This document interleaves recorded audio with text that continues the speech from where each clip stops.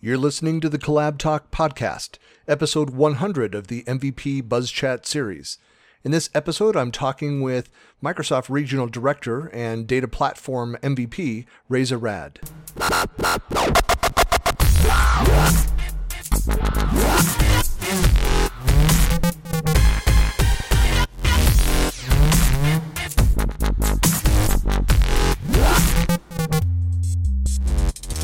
Hey, this is Christian Buckley with another MVP Buzz Chat, and I'm here this morning with Reza. Hey, good to see you.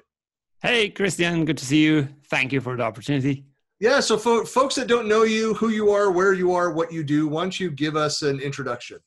Sure. I'm Reza Rad. I'm based in New Zealand, the other side of the world for most of people.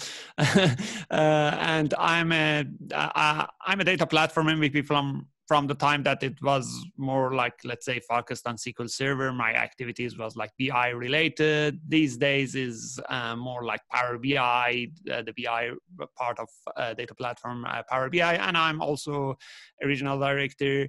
I do consulting and training on Power BI a lot. Pre-COVID-19, speaking in many conferences. Yeah. These days, speaking as well, but mostly to my camera. Yeah, online. Yeah, it's an interesting transition to that. But something that's interesting though, folks that I know that are like Power BI experts, you really see kind of a split of their MVP focus for those that are MVPs. And I know that there are RDs that cover multiple topics as well, but you see MVPs that specialize in Power BI that are business applications MVPs, office development MVPs, and data platform. Is there a difference between those? I mean, because I look at it from the outside as a non-developer. I'm an office apps and services MVP, focused on productivity. My primary customers that I work with are business users. It's more of the user experience and that the front of the office. Yes. And so what's the difference between, the MVPs within those focus areas? If I look at it as like, y'all kind of do the same thing. Yeah.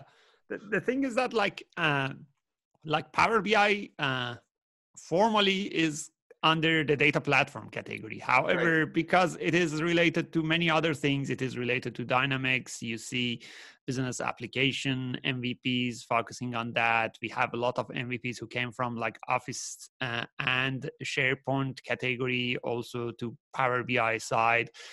We see a lot of Excel MVPs nowadays working with Power BI because it can like serve all of those like analytics need that we previously did it with Excel, with Performance Point in SharePoint, with let's say SSRS in SQL Server. All of those now can be done, let's say, much better in Power BI. So we have like people coming from all different kind of like expertise into Power BI, which is quite a good thing to have, because, for example, I'm coming from like database development background, so I know that area good, and I can add it into my Power BI experience. Someone who comes from, let's say, SharePoint has the good understanding of like the digital platform and things around it, which can help in implementing Power BI. So altogether, that let's say collective knowledge of all of these MVPs coming from different areas and working with Power BI, I say that is a really good thing to have. This helps a lot in adoption of Power BI. Yeah, agreed. And I guess for people that aren't that familiar with the MVP program as well, is they do kind of shift like the areas of focus or the titles of the MVP. And that's why a lot of people just say default is like, I'm a Microsoft MVP, because the reality is that you might be focused, or your MVP may have been awarded in the Power Platform, so a business application MVP. Yet you may also be a SharePoint and Exchange person who also does office development. You might work for an ISV or a mobile development company and are doing things in a number of different areas. So once you're, and I guess it's an important distinction. It's like once you're an MVP and you're in the program, and it is an opportunity to go much more in depth and get an inside perspective on many other areas as well. So correct. And we have Yeah, go ahead. Yeah, and we have a lot of like dual MVPs, like Right. people who are working at like across multiple You're seeing that technologies, more and as you more, mentioned. in fact. Dual Yes. and even some triple MVPs. Yeah, yeah. Those are the people that have no free time. Busy all the time, No, wrangling around all different products. They're single. They are only at work. You know. Yeah. Well, you've been an MVP for a few years. How many years have you been an MVP? 10 years. This 10 year years. became 10 years. Yeah. Congratulations. Did you get your blue ring yet? No, I think the shipment to New Zealand takes a little bit longer time. So yeah. Well, yeah, in the COVID period, so it's probably on a boat, so you should get it in 12 to 18 weeks. Yeah, and we have quarantine here as well. So that's right. That's right.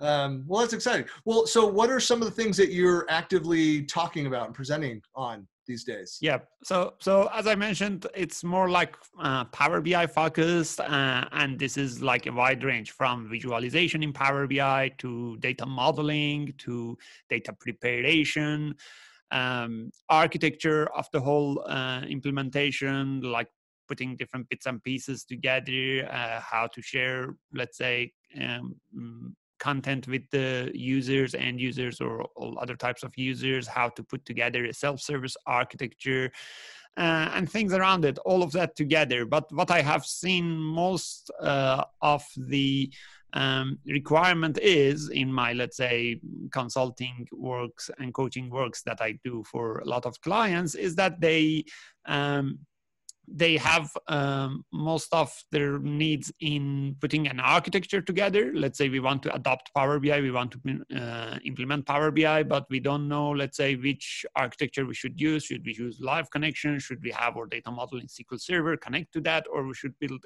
everything in Power BI? What should I do with my self-service users? Things like that is one of the areas that a lot of people need help, which I do as of my, like, let's say, architecture advisory things, and the data modeling, calculation, and data preparation.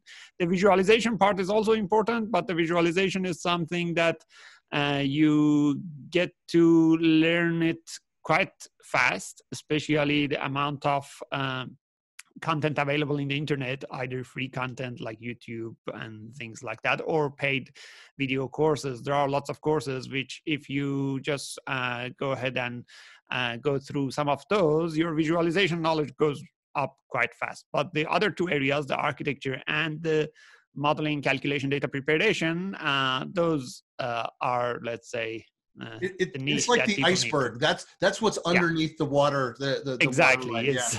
Yeah. It's I've been through, because I have a background. The first half of my career was in the data warehousing space and worked in the telecom world. Worked for very large phone company in the U.S. Formerly Pacific Bell. Lots of acquisitions that happened since then. But and doing data center consolidations and dealing with massive amounts of data.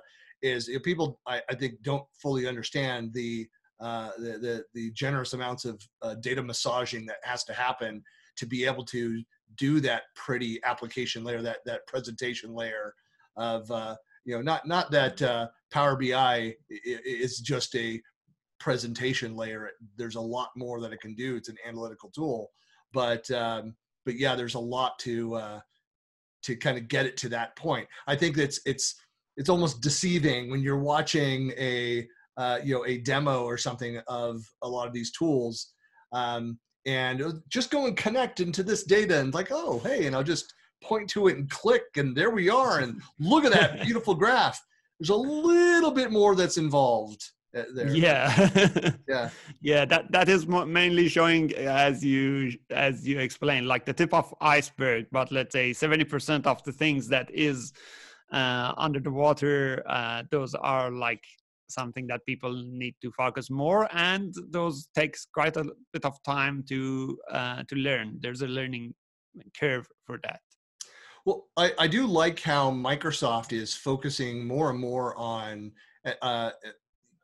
creating experiences that are I'm thinking of it as like a smorgasbord of a restaurant of options, a buffet of options, of providing some sampling. For example, the expansion of ideas in Excel is a great way for someone with zero experience with the data, but may have a fairly complex spreadsheet of data at the beginning of their data management process. But they can use ideas in Excel now, and it will actually leverage some of those visualization things and create and generate like the starter visualization of that data, which gives you an idea of what can be done over in Power BI. Obviously, more advanced. It's a big step up to jump from Excel to Power BI with some of those capabilities. But at least to give you an idea to start thinking about, hey, this is close to the graphical representation of this data that I need to see. So when we build the dashboard, this is similar to what I need to see. I don't know if you are spending a lot of time building those kinds of solutions, if you've started using that with any of your clients to get them thinking about that. Yeah. In my, let's say, work experience, we don't really build that much of solutions, but those solutions are really helpful. Like there are lots of template apps that you can use for different, let's say, scenarios, for financial scenario, for different scenarios, which are really helpful. I've seen a lot of our clients actually go ahead and use those at their beginning type of work and then extend it at some area rather than reinventing the whole wheel. My part when it comes to, let's say, working with clients usually comes after, when they come to, let's say, customize it, because then they want to do some extra analysis. They have a question in, let's say, DAX calculation, or how to bring their own data combined with this data, and the architecture piece, as I mentioned. So those are things that I usually help my clients with. But those templates apps, those pre-built templates app, are definitely a great, good first step to get things rolling. Well, it's actually, I one of the things that I really liked about, let me jump over to another idea. I'll come back to that other thought. But one of the, we spent so many years struggling with the capturing of data. And so having worked, and so my first 10 years of experience working in technology, where so much of it was about capturing that data, and do we have enough storage for this? And we're now going to be merging these data sets and upgrading the hardware to be able to handle that. And then there just was the decreasing cost of the storage, and suddenly we had the ability to inexpensively store anything and everything. And then you start having big data problems of, we've got all this data, all this transactional data, this live data that's coming in. And what do we actually use? What do we need? How can we better leverage this? And we're coming into an era where I think more and more organizations are taking the time to think about, and to really look at their data, assess, and say, how can we better leverage this to do more, to go faster, to decrease costs, where 10, 15 years ago, I mean, we just weren't able to do. We were just trying to keep the servers and the primary systems up and running and lights on the servers. I don't know if that's if you look at the world the same way, but we just seem to be at a kind of a golden era for data analysis. Certainly knowledge management. My world. It feels like that. We're finally able to do a lot of what we dreamed about doing 10, 15 years ago. Yes, definitely. That is actually a good era of data to be in, because as you mentioned, like decades ago, we had scenarios of, let's have this operational system, let's gather the data from, let's say, everywhere. And now we have the data. We even have, like in many scenarios that I work with clients, they have more data that they can analyze. Like they say, let's put this part of data aside, we'll just analyze this part, and then later on we'll bring that part. This means that we have like so much operational systems, so much data sets, so much databases that can be analyzed, but probably like they are all scattered around. The thing that we had with like master data management again a few years ago, and let's say having things into, let's say, an enterprise data warehouse, those helped to have something like a solid one place to bring all of these things together, and that helps a lot. But definitely this is an area that we have we don't have, let's say, that much of problem of getting the data. Data is already populated through different systems. We just probably need to integrate it if the integration haven't been done already, and start analyzing it, which that analysis can be different, depends on how the data is integrated and things like that. But one big challenge of not having that data is already solved, which is a big challenge always for the BI systems, or even for, let's say, data science systems. When we talk about like finding algorithms in the data, finding patterns in the data, it is important that you have quite a lot of data already gathered, which is something that we already, I guess, passed that step for many organizations. Well, and it probably helps that we share that we're speaking in generalities and share some examples. Like I spent a few years working in the supply chain and telecommunication spaces. So you think of supply chain where you have, your ERP data. So all of your products, all of the components, its state within the manufacturing process, logistics data, geographical information system data. Like working with the phone company, I played a lot with integrating GIS information so that when you send people out in the field and they're digging up a cable to repair a line, that they, know exactly where to go to dig, geographically, but having all that information as well as, your customer data, all their demographic, psychographic information. So you really understand your customer, what they're buying, and of the products they're buying, the state that those things are, and the product and being built and delivered, and kind of all those things. Massive amounts of data. And then you just had that little issue of needing to bring it all together and get some interesting insights out of that. That little job of pulling it all together. That's a small little job. yeah.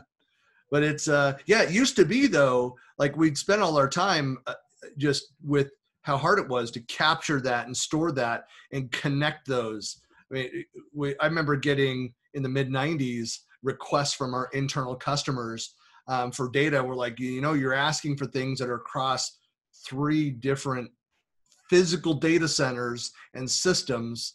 It's going to take us a while to pull that together and then to query it. The scope of the query, what can we do to bring down the scope of that query so it doesn't take 7 days to run a single query, kind of stuff.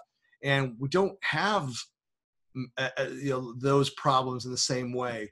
I know that those still exist. There's still those kinds of queries, but mostly, we don't have those, especially like master data management. That was like a big challenge always when we did data integration. We had like coming data from different systems, like what you mentioned, and there was no single, let's say, version of truth. So we need to have, like, let's say, few people to take care of like this is right, this is not right, this is things like that. So those are much better implemented these days, but still there are many companies who don't have that. I mean, it's like an ongoing process. People are adding things into that, which is great, but all of these are, let's say, big fundamentals of then having that little analytics at the top. It might just be my perception, but people aren't throwing away data anymore. I think that's I think, again, because of it's so inexpensive just to store everything, and like, we don't know what we're going to need later. But are people getting sloppy in their, capture and holding on to data? Yeah, I think probably because the storage is not expensive these days. Analytics is expensive. However, like you need servers with like good CPUs, good memories, like or use good software as a service providers. But the storage, I mean, if you just store things, storage can be also expensive. But if you just store things, this can't be, let's say, that much expensive. And I guess one of the reasons people tend to keep it is that they want to go like 10 years back data and see what they have been doing at that time. Let's now compare it with the trend that we have now. Well, I guess that's why it's good to have people that to know that data.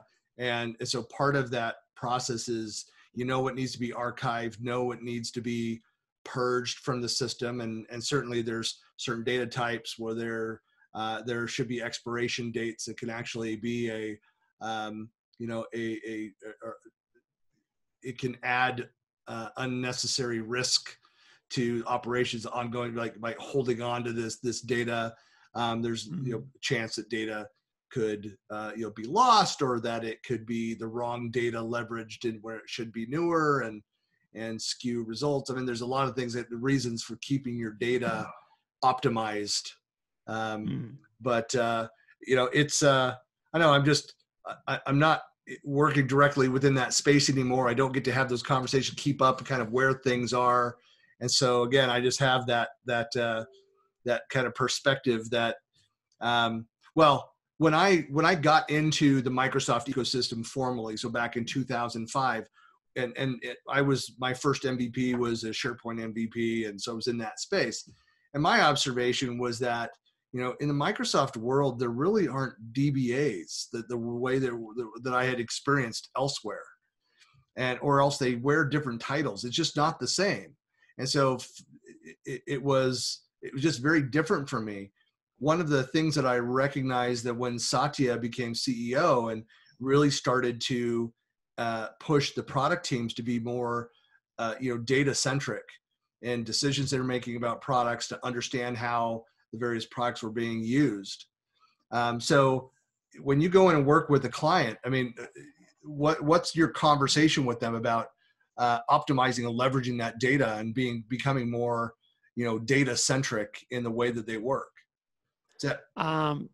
It all starts with, let's say, focusing on a specific data analysis scenario, because usually they have like 10 years of data, 15 years of data, some of them like over 20, 30 years of data. And the behavior of, and not just behavior, the way that they store data is kind of different across different years. Yeah. So we'll start with first asking them to like limit that. Let's say not to go over all of these data. You can bring them all eventually later on, but let's start with only the latest part that you want to focus on. Let's say the last 3 years, last 5 years, things like that.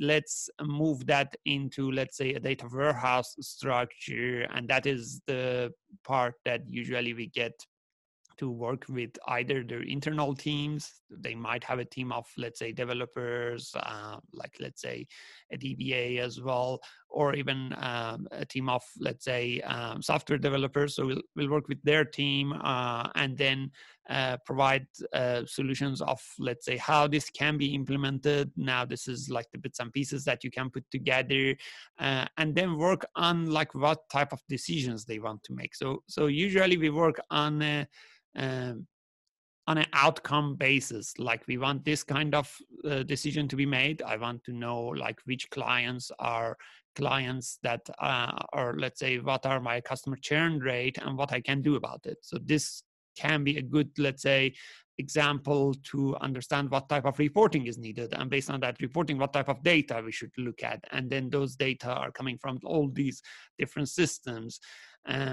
There are some obstacles, however, like things such as sometimes there's no, let's say, good documentation on the data, and like you need to find some subject matter experts within the organization to understand how their data is actually working in that business, so that you can convert that requirement to an actual implementation of a BI system. Yeah, it's Your documentation. I was going to crack a joke about, well, that's rare. I mean, that you don't find documentation. No. Yeah, no. Yeah, you'll see a lot of systems without, let's say, I mean, there are documentations. You'll see documentations on the software developments, but you don't really find much of documentations on the database itself. Like Yeah. they are using a software as a service, but they don't know how that is stored data. But or even they are using like an operational system on premises. They just know that this stores the data. They just use the data, but they don't know how the data is stored in that system's database. And that is the part that usually lacks the documentation most. Yeah, no, I joke because that's where I started my career. So I was a technical writer and business analyst, and I spent a lot of time going and documenting, working with engineering teams to document a lot of this because it just didn't exist. They're capturing and to go and understand, what is this? What are you doing? What's being captured? How's this being used? And a lot of that we then iterated on. It was always feedback. So you should also be capturing this for us to be able to leverage this information. Here's what we're missing. Yeah, no, I mean, it's a fascinating space. I think that there is, I think it's been, I mean, like data scientists is on a lot of top 10 jobs of the future, next 20 years kind of thing. It's like number 1 or number 2 across the board. Yeah. You know, and quite like, yeah, quite hot paid jobs as well. All of data science jobs that you see, their salary is quite higher than others. I've got a son in university who's his focus is atmospheric sciences, and I said, he's a STEM kid. He's just a math and science whiz, and I said, you know what you really need to do as a minor, think about looking into data sciences. It's the application. Everything else that you're doing with your day job, it's the application of the data that you're helping capture and that you're going to go in there and do the analysis on. If you have a fundamental understanding of the capture and manipulation of that data and the visualizations around that, you're going to be so far ahead of all of your peers. And so he added that as his minor. So computer science with a data science focus for his minor. But it's if you asked me, hey, I'm looking to get into technology and computer science engineering, it would be, at or near the top of my list of recommendations as well, of opportunities, because every company is becoming, how Satya talked about, every one of the partners, every company is a software company. I don't know that I entirely agree with that idea at full. I get what he meant. He was talking like business applications and building and, citizen development kind of maker type development activities. But I do believe every company across every industry is going to have massive amounts of data and has to be thinking about the data analysis side of their business. Correct. Yeah, a lot of.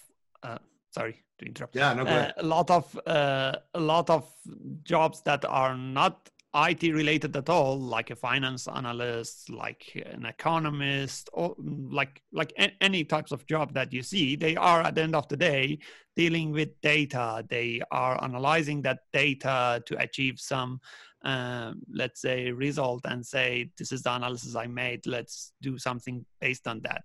So something such as data science and predictive analytics, even descriptive analytics, all of these would be helpful for them. So learning these skills is definitely getting them a few steps ahead of others. Well, that's how I got into knowledge management and into the SharePoint space, was working in project and portfolio management. And more of that job, as I started managing teams and building and running PMOs, was owning the data across all of these various projects. And executives would ask those questions of, what are the patterns, that we're seeing hundreds of projects that are happening across a year. How can we get better, faster, cheaper, do more, across these? Are we using our people, in an optimized way? What can we learn from this information? And it became, massive database of project related data and statistics and looking at it and doing planning activities based on that. So yeah, we found ourselves in that world, and I was able to leverage what I'd worked in the data warehousing world over in this project management world, and then found SharePoint and got involved that way. So the rest is history. But well, anyway, well, hey, really, I've appreciated your time today and learning about what you've been doing. Folks that want to learn more about what you do, get to know you, get in contact, what are the best ways to reach you? So Radacat website is usually the best place. There you can find all, let's say, my YouTube, let's say videos, my articles, and there are like links to Twitter, LinkedIn, everything, all the connection information are there. So Radacat website has a lot of free materials over there. So go ahead and use those materials. And also, if you want to get in touch with me, any questions, I'll be more than happy to help. And you've written a few books as well. Yes, yeah, some books on Power BI, and actually one of them is free, available in the website. So it's like a 1,200 pages. It's a little bit like small, but feel free to go and download it. And there are lots of like Power BI. Deep technical stuff in it, and some other books that you can find it in Amazon, iPress, some other places. Sure. See, as a marketing guy, that's a pretty powerful call to action. Say, visit my website, download a free 1,200 page book. You're like, well, like, whoa, hey, people like free. Yes, yeah. Well, appreciate your time today, and hope to see you in person soon. Thank you for your time, Christian, and thank you everyone for watching. Wow.